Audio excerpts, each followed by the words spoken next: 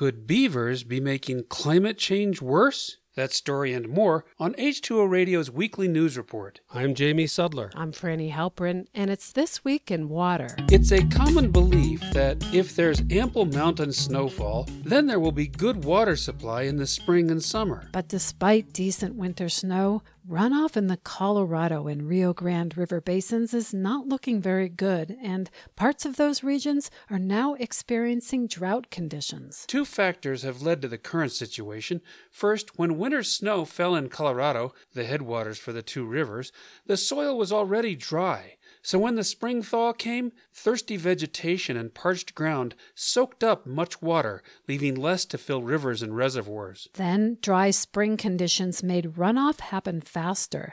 Becky Bollinger, the assistant Colorado climatologist, told the New York Times that there was a lack of snow in the late spring that would have lowered temperatures. This then led to faster melting of what snow was there, and now stream flows are struggling. Also, as the Denver Post reports, this year's rapid snowmelt and dry conditions could increase fire danger later this summer and into early fall.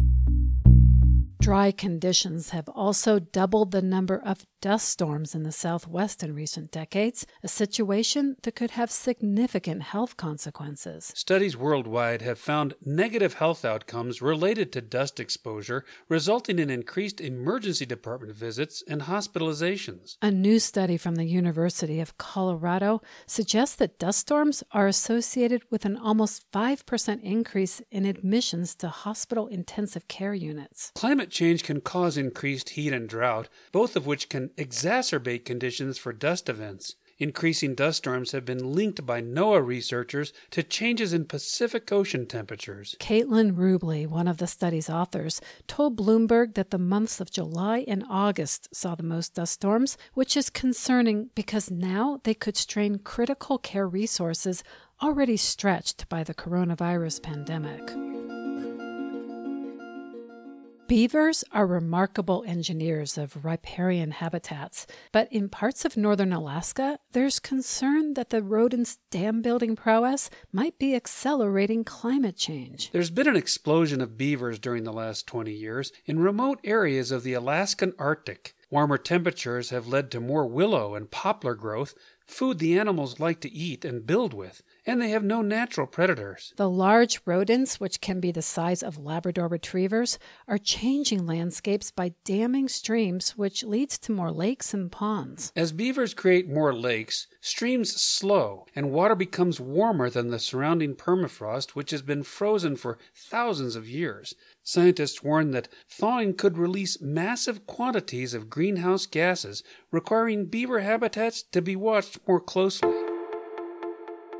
The North Atlantic right whale is one of the world's most endangered species, with only about 400 remaining.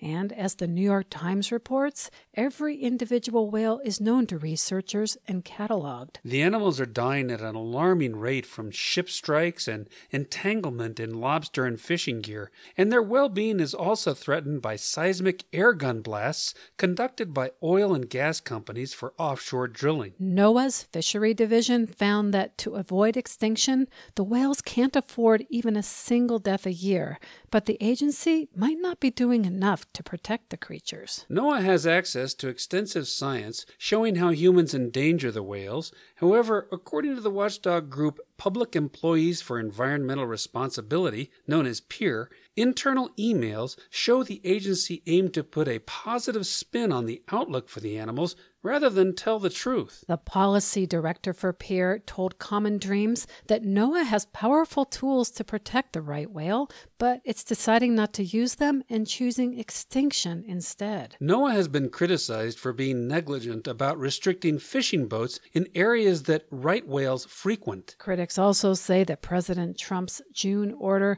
permitting commercial fishing in the Marine Monument off the coast of New England has compounded threats to the endangered animals. And finally, to cool down in these hot summer days, many of us will throw back a cold one.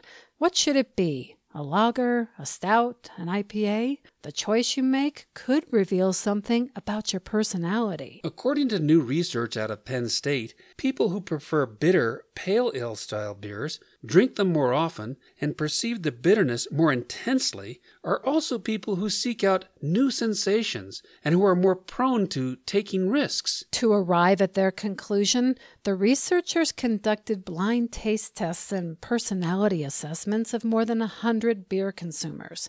The participants rated how much they liked and the intensity of 2 pale ales and a lager, as well as 2 bitter solutions, including quinine. The study is not the first to link personality traits and foods. As Yahoo News reports, earlier research from the college found that sensation-seeking, risk-taking personality traits were also strongly linked to liking spicy foods, a result validated by studies done in Mexico and Italy. And an Austrian study found that participants who liked bitter foods were more likely to show malevolent, psychopathic, and narcissistic personality traits, although the researchers noted that the findings are still tentative. Potential antisocial behavior aside, the researchers say avoiding bitter foods can have negative health effects because often these foods, such as vegetables like kale, broccoli, and bok choy, as well as green tea and grapefruit, contain important compounds like flavanols, which have antioxidant and anti-carcinogenic properties. The authors suggest further research is needed that might lead to new strategies to promote consumption of healthy bitter foods. That's it for This Week in Water. We'll see you next time.